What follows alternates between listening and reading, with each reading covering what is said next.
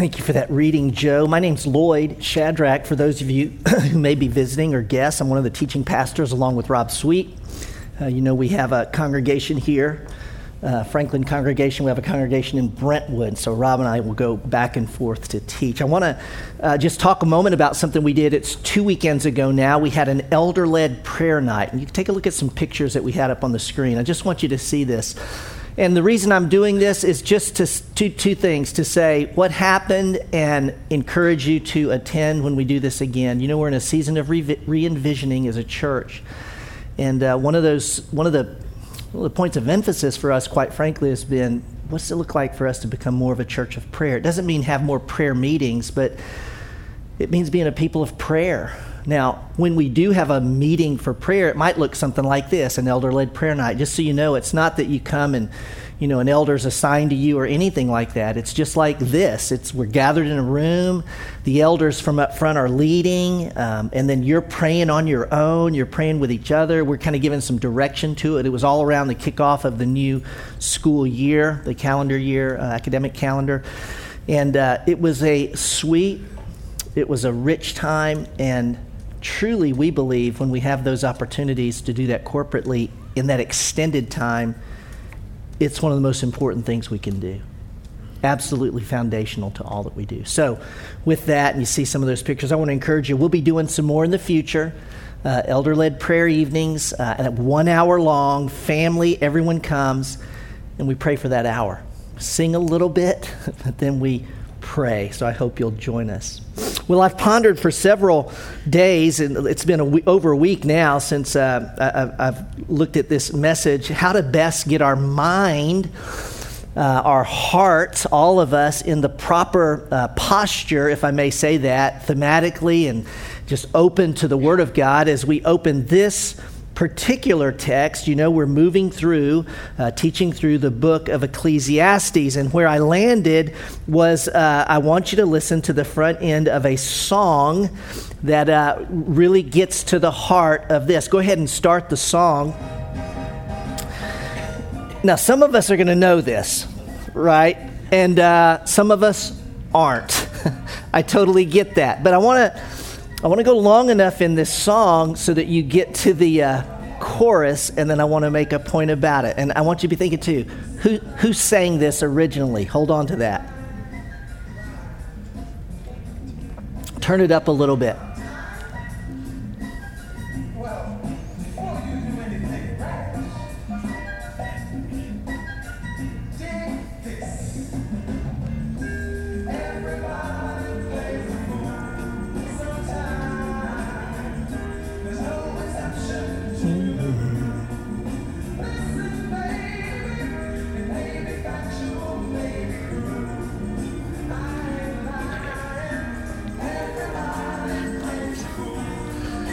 All right, now, everybody plays a fool sometime. Now, without looking on your phone, who originally sang that, and it was a huge hit, 1972. Does anybody know? The Main Ingredient. Like, no one remembers The Main Ingredient, 1972. Everybody plays a fool sometime. There's no exception to the rule. It may be factual. It may be cruel. But everybody plays the fool. I'm going to cover a lot of ground in our text. It's a short text. We're going to get through it pretty quick. But everything's going to come right back to the bottom of the funnel, and that is everybody plays a fool. Now, this song speaks of everyone plays the fool in love. The next line goes in, talks about you don't know if the one you love is going to love you. Ooh, right? And so it's a song that everybody plays a fool in love. All of us who are old enough have just say, are married, been married for a while, etc. We look back on young love, and many of us with time and experience look back and go, right? Thank God that didn't work. I couldn't imagine being married to, that young love breaks your heart. Well, what Solomon's going to do, he's going to say, it's not just everybody plays the fool in love, but Everybody can play the fool and will play the fool in life. And when you play the fool in life, it's not just that your heart gets broken for a season. Your life could and will get turned upside down for years, if not a lifetime. If I put an emphasis on the passage today, just so you know what's coming out of this text today, it's a giant warning. It's warning around this topic of foolishness. His words, Solomon's words, I'm going to take them. It's a short section. We're taking 1 through 7 today, and there's 2 parts to it. It's very easy when you look at the text, and it starts with a pretty strange statement, and I'm going to take it as an outline title. He says, first of all, dead flies make a stink. Dead flies make a stink. And then the 5 and 6 and 7, he's going to say, a leader's mistake will make a mess. So this is just a messy passage. Dead flies make a stink. And then a leader's mistake will make a mess. Now, last week, Rob took us from chapter 9. He grabbed verses 11 through 18, okay? And you remember Rob brought us through to say, and he had the good life game, or the game of life, I'm sorry, and he talked about, it's fake, it's a fake game, but in the game of real life, what we most need is not what the game of life says, which is, get more money, get position, get power. No, Rob said, no, Solomon's going to say, man, in the real game of life, the one thing you need more than everything else is what? Did Rob teach last week? Or the one thing you need for life under the sun is wisdom. Wisdom. And we're going to get the contrast today. The one thing you don't want to engage in is foolishness. Now I'm going to pick up in verse 18 because, actually I'm going to pick up in verse 16 of the previous passage to show you that Solomon says wisdom is better. This is what Rob took us. Look at verse 16. He's going to say it 3 times. He says, wisdom is better than strength. Got it. Verse 17. Wisdom is better than shouting of a ruler among fools. Better than the proclamations and shouting of a ruler. And then verse 18, wisdom is better than weapons of war. Okay, so better. Now, it's the second half of verse 18 that leads us into our text. You got to remember that in the Hebrew manuscripts, what they were reading, there's no verses, there's no chapters. You don't go now chapter. No, it's just all together. And so we track with these thoughts, and you'll notice verse 18 introduces us to our text, which, is verse 10, 1 through 7. So look at verse 18 again. Wisdom is better than weapons of war, but contrast, one sinner destroys much good. Now, I want everybody to look up here at me. I want you to note it's the one, it's this idea. The little, the one destroys the much. Okay, that's the principle that he's going to drive home. It's the little has a massive influence. Everybody with me? So watch us as we go through here. Dead flies make a stink. Look at verse 1. I'm going to take it a little bit at a time. Dead flies make a perfumer's oil stink. So a little foolishness is weightier than wisdom and honor. There you go. One much, what does he say now? A little destroys the whole thing. I mean, perfumers in that day, and think about how valuable perfume was in a culture where it was hot, muggy. They didn't take showers and baths and whatnot. I know you get used to those things, but it was costly. They import this stuff to mix for perfumes. It's not native to Israel. And when a perfumer would make a scent, they didn't do it in a sterile factory. They did it in their tent, outside, wherever, right? And while they're doing it, these little flies could get in it. Kind of gnat-like things get in the perfume. And so instead of having this gorgeous bouquet of aroma, just a few flies, decompose, rotten, and it's just a funky smell. So the little flies ruin the whole purpose of the perfume.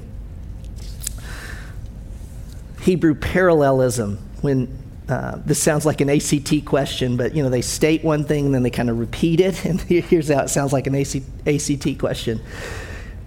Dead flies are to perfume what foolishness is to wisdom and honor. Okay, that's what he's saying here. So we go, okay, I get that. If I put it in a statement, I would put it this way. It's a very simple principle. When it comes to foolishness, a tiny bit goes a long way.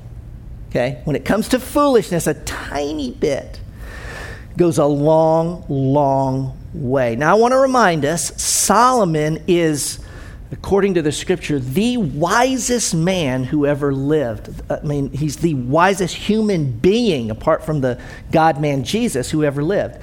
He knows so much about foolishness and wisdom that he writes another book simply about that.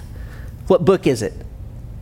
Proverbs. So he writes 31 chapters on don't be a fool, choose wisdom. So here's a man who could say so much about it, and he writes a book about it, and then he's writing this book to tell you and I, here's how to live your life in such a way that it's not just a vapor that's gone.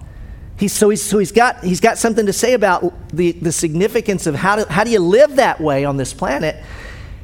And he focuses our attention. He chooses from all he could say, he chooses to say, let me tell you this thing about foolishness. And I just find it interesting that he's going to pick this one characteristic of foolishness that a tiny bit goes a long way. And I think in part he chooses it because you and I have the propensity to forget that. And so we choose foolishness in tiny increments. And you put all those together, or you just choose one tiny foolish moment and choice. And the impact of that just goes on. Does that make sense? It's like we think of foolishness as like, it's almost like it's not, it's just a little bit's not bad. Almost like tobacco. Some of us smoke cigars or, smoke a pipe or smoke cigarettes. I don't know, but you go, I don't smoke that much of it. I just do it, so it's not going to hurt me. We think that foolishness is like that, and it couldn't be farther from the truth. When it comes to foolishness, a tiny bit goes a long way. Honestly, this is the best I could come up with. Foolishness is like Miss Minnie's special chocolate pie in The Help. For those who've seen The Help, you know the story. Miss Hilly fires Miss Minnie and basically says, you'll never work in Jackson again. It was just horrendous. You can hold that for a sec. Hold that slide for a second till I call for that. But you can take that slide down if you... Okay. Anyways, but Miss Hilly fires Miss Minnie, and so you're not going to work in this town again. And so Minnie, who is famous, in Jackson for her chocolate pie, makes a pie and brings it to Miss Hilly and gives it to her. And what's so funny about the scene, of course, is, Miss Hilly thinks she's apologizing, and she eats 2 pieces before you can almost get a word in. It's just on her lips, she's eating this thing. And, of course, what the audience, we know, right, is that there's something in that pie. And it's one of those things that even when I thought about this as an illustration, I thought, how am I going to say this in church, to say to you people that her feces is in the pie? That she took some of her own poop and put it in the pie. And so, we're just aghast, as Hilly eats the pie, right? And here's what I'd say to you. That's what foolishness is like. So it's this. If I just had a crumb of Miss Minnie's pie, this particular pie, and it just had a pinch, no pun intended, of stuff on it, okay, and I said, try this, would you eat it?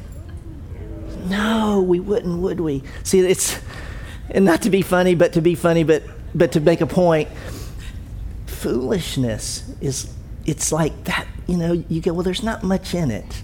I'll taste it. Oh, no. It's foolishness. It's going to have massive implications for you. Now you can show this pie because last week, Scylla Crane sent me a chocolate pie. And Lisa said, everyone was Facebooking my wife again saying, don't eat it!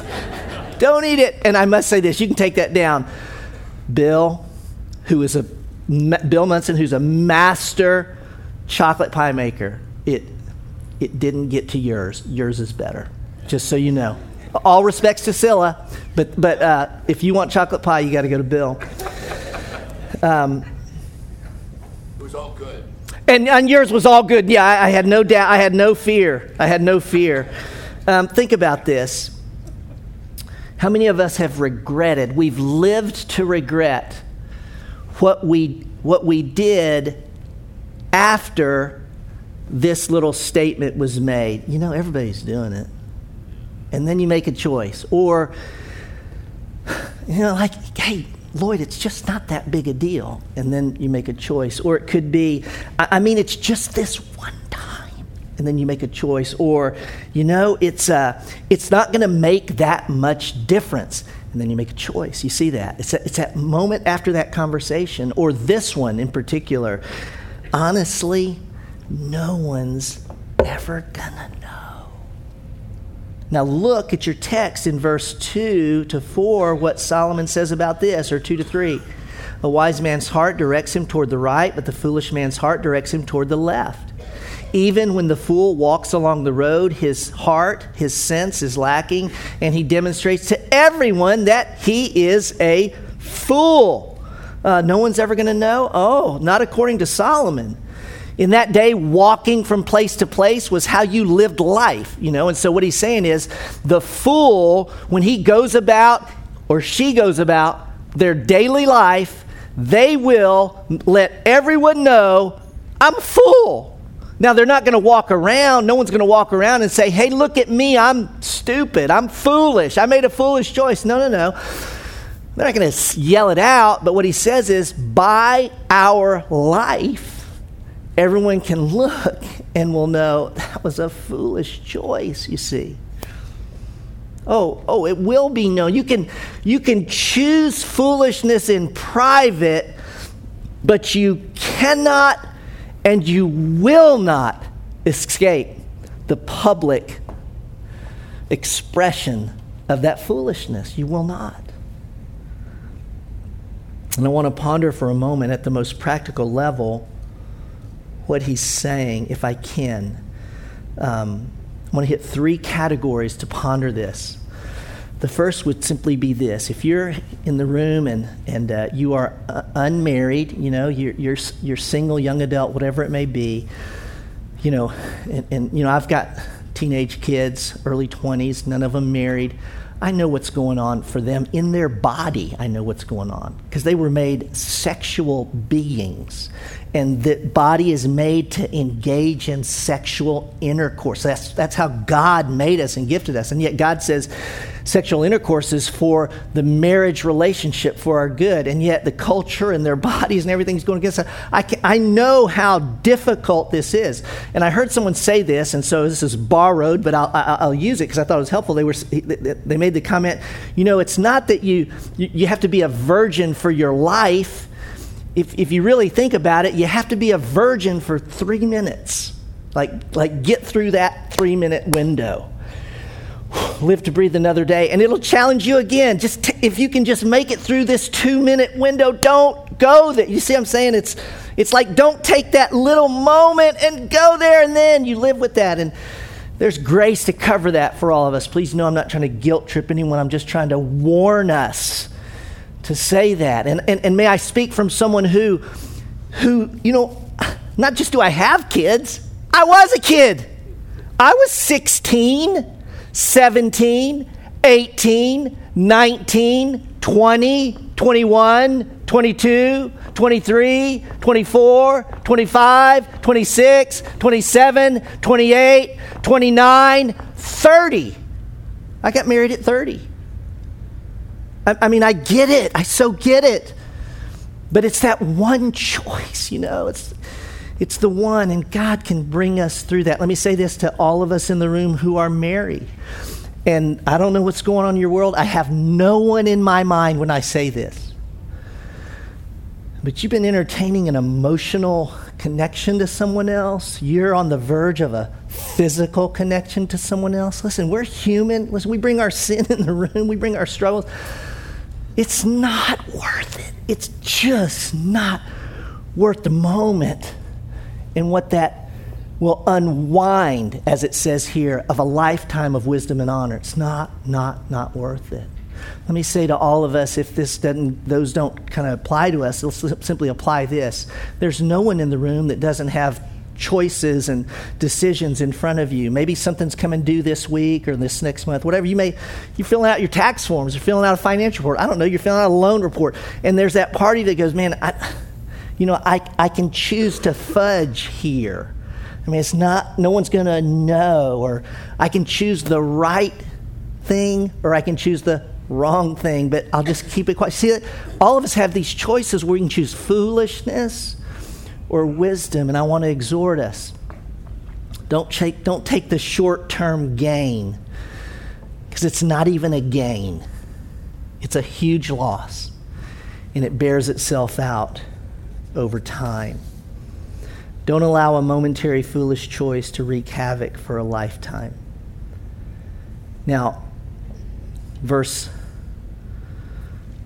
4 or verse 3 says, or actually verse 2 says, a wise man's heart directs him to the right, but the foolish heart directs to the left. To the right is the place of good, right, honor. Just so you know that. In the Bible, you choose to go to the right is righteousness, good, provision, protection, care.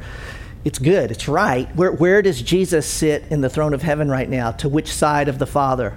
To the right hand, and this is always true in the Bible. To the left is wrong. It's an easy way to remember, kind of like when you turn a screw, your kids learn righty-tighty, lefty-loosey, right? Right is right. Left is not good.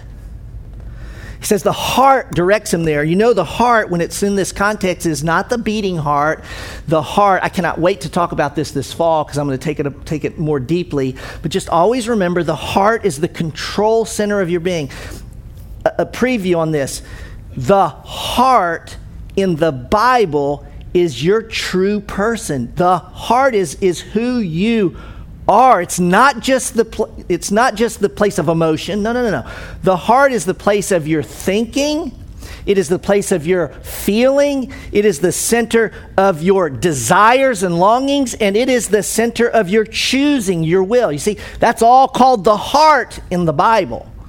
We'll talk more about that. But the righteous man's heart directs him to the right. The foolish man's heart to the left. He goes on, verse 4.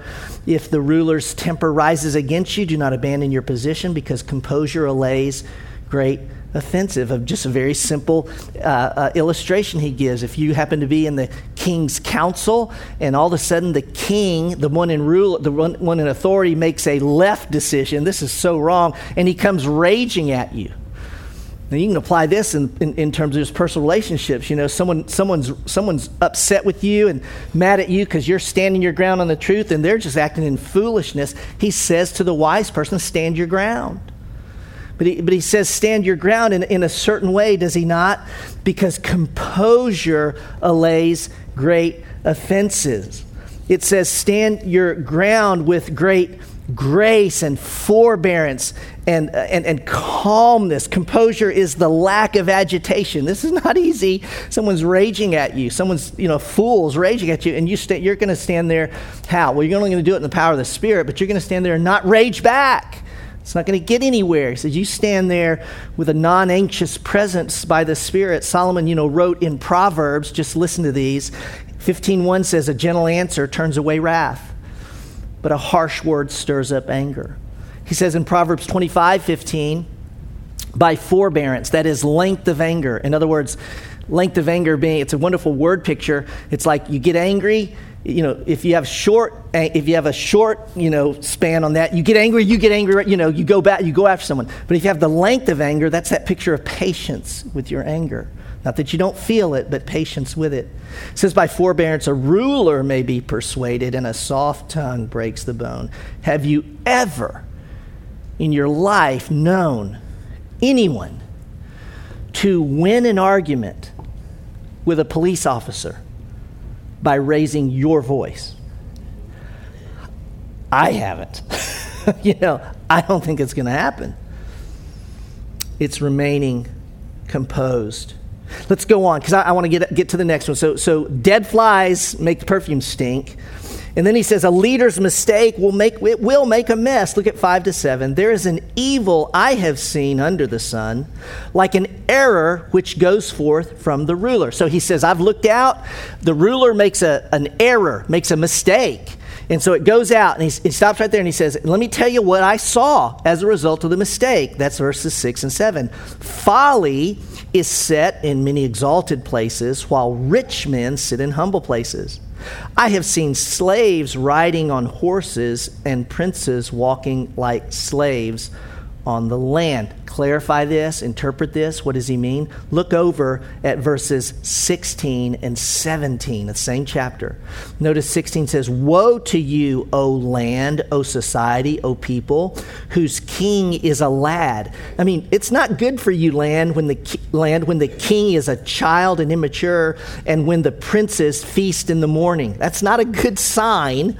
Verse 17, blessed are you, O land, O society, O people, whose king is of nobility and whose princes eat at the appropriate time for strength and not for drunkenness. Do you see what he's saying? He's saying, blessed is the land when the king is of kingly descent and when his cabinet don't drink in the morning.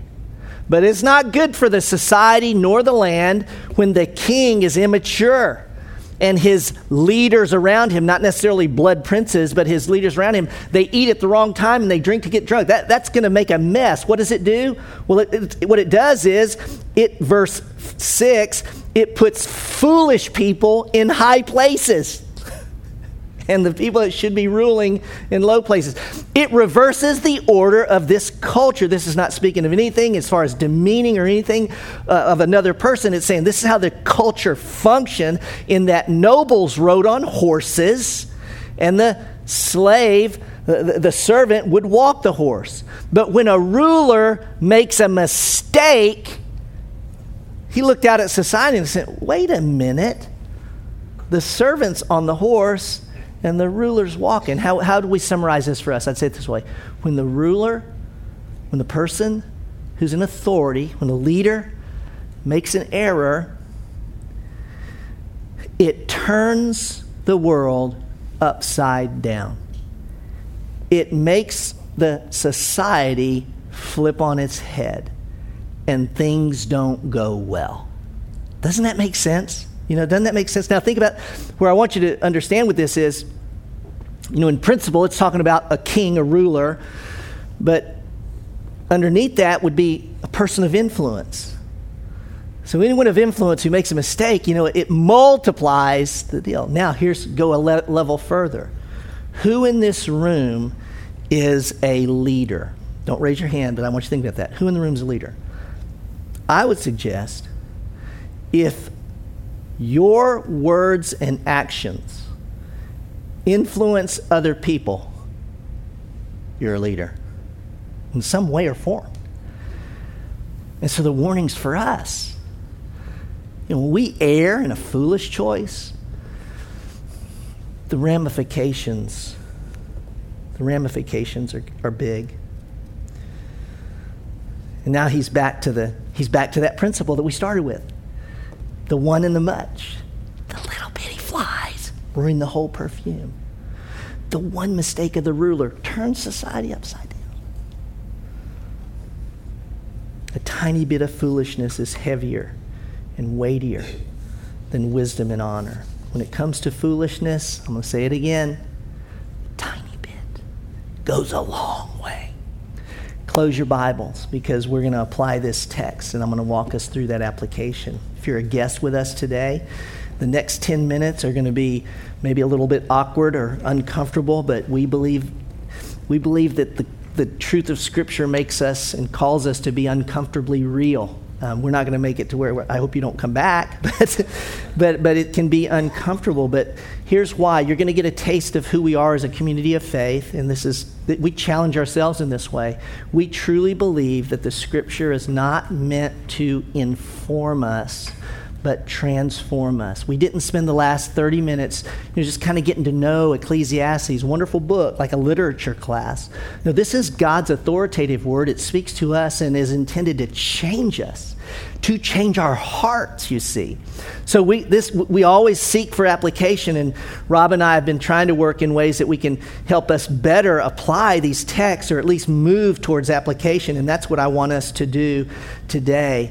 If the Bible is just meant to inform us, in a sense, I could say to you, and I would say to you, the Lord, this is the Lord's word for us today. You are dismissed. Y'all, don't do foolish things. God bless. That could be something I could say to you, but we're going to pause to go, wait a minute, that's just not. You could go out in life, in the world, and honestly, some of you do, and we do, and you could go out and just go, I am not going to make that stupid choice, and you could do that for a while, and you would look good. You'd make some decisions that are kind of like, man, that guy is so wise. She is so wise. Look at that. She did not choose foolishness. And you would look good, and your life would look different, but I also say this, you'd look religious because you'd be doing it, quite frankly, you could be doing it out of the wrong place in your heart. You'd be just gritting it through. And so I don't want to say, go and don't be foolish. I want to come back and say a couple of things. And the first thing is this. When we understand the good news of the gospel of Jesus Christ, and we read a Bible, every time we read our Bible, we go, God, the Bible calls me to do this. The first thing we want to recognize is, I can't. See, the first thing we do is we go, wait, Lord, you just told us to... And God just told all of us to don't make foolish choices. And I said, that's exactly what he said. But I'm going to tell you this. I can't do it. I cannot keep away from stupidness and foolishness. And see, that's a recognition of what Jesus said. Apart from me, you can do nothing. See, so when we begin to live the Scripture, we don't just live it with our mind, with our will, like it says this, now I'm going to do this. That's not the gospel. The gospel comes back and says, wow, I can't do anything the Bible tells me to do apart from Jesus, you see. And we got to pause there and we got to recognize that. So I'm going to invite you to bow your heads. Just bow your heads. We're going to do this in prayer. I'm going to invite you to talk to the Lord right now and just simply acknowledge, when you think about foolishness and wisdom, acknowledge that we are truly powerless against the world, the flesh, and the devil to choose righteousness over foolishness. We won't and we can't in and of ourselves. As Jesus says, we can't do anything apart from him. So you privately have a conversation with the Lord to acknowledge your own inability to choose wisely.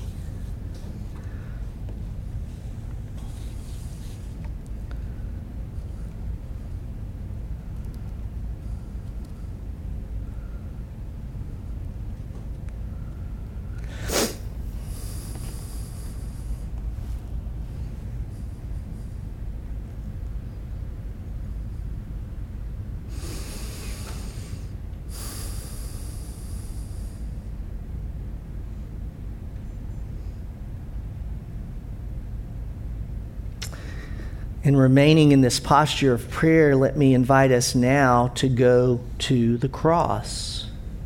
We bring our inability to the cross. Every time we apply the Scripture, we must go to and through the cross. That's the power of the gospel. And so, continuing in prayer, I want you to bring to the cross the recognition, if you've placed your faith in Christ and you've trusted that his life, death, and resurrection was for you, then we go to the cross and we say, Lord, I can't choose wisdom. I'll choose foolishness. I'm powerless.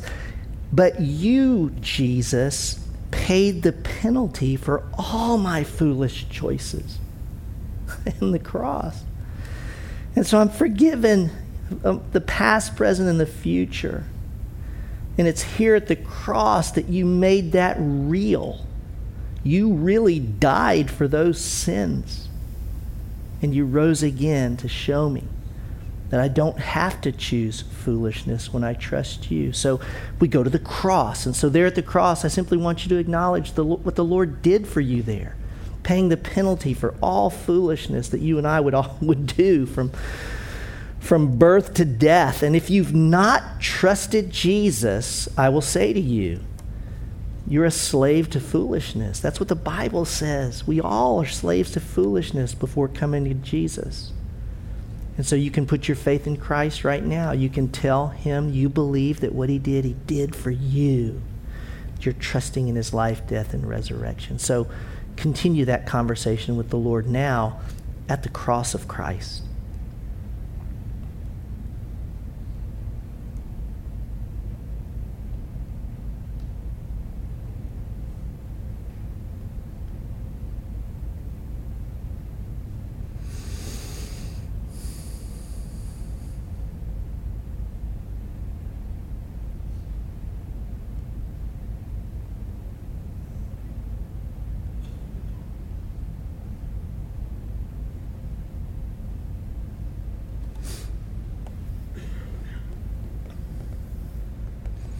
And so we've acknowledged that we are powerless to obey the Scripture on our own.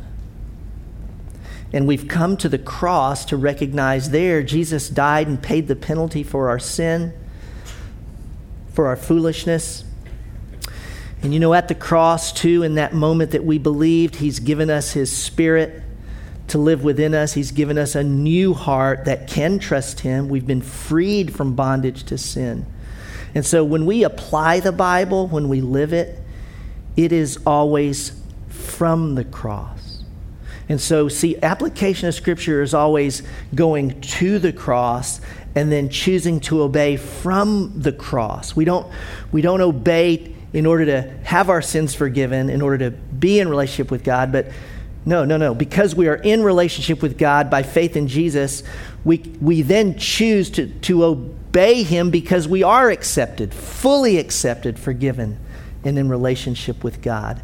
And we choose obedience in dependence upon the Spirit. See, when I say we are powerless to choose wisdom over foolishness, that's pre-Christ, pre-Christian, before you trusted Christ. But now that you've trusted Christ, yes, in your flesh you're powerless, but you and I have the power of the Spirit that lives in us, secured by the life, death, and resurrection of Jesus.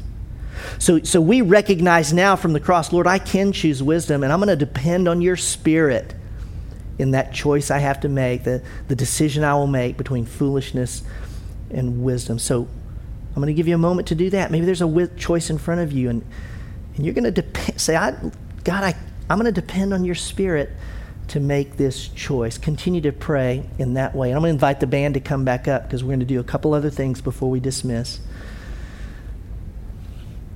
Tell the Lord that's in dependence upon the Spirit that you will obey.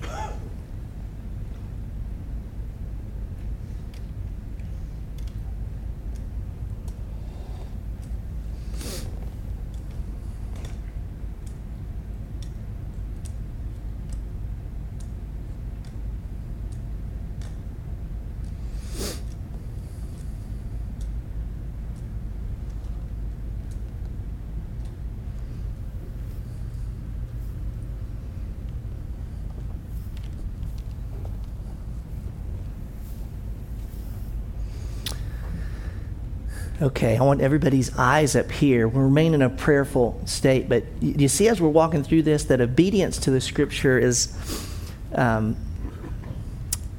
there's a process to obedience that we recognize, that we can't, that he has, and in him we can. Do you see that? That's the obedience of the Christian life. That's how the word changes it. But there's a fourth thing I want us to do, because this is just as important as all of it. And that is, we as a people of God recognize that we can't choose wisdom alone. It's what, it's what JJ said earlier. We're better together. Indeed, we are better together. We're made together. We're made to be together to encourage one another in this journey of faith. And so we're never alone, even in our obedience, whatever it may be. We're part of a body. Has everybody got that? So here's what we're going to do. This is about applying the word, experience the word. I want everybody to stand, and I'm going to ask you to talk to one another. Now, here's what I want to give. Let me tell you what we're going to do.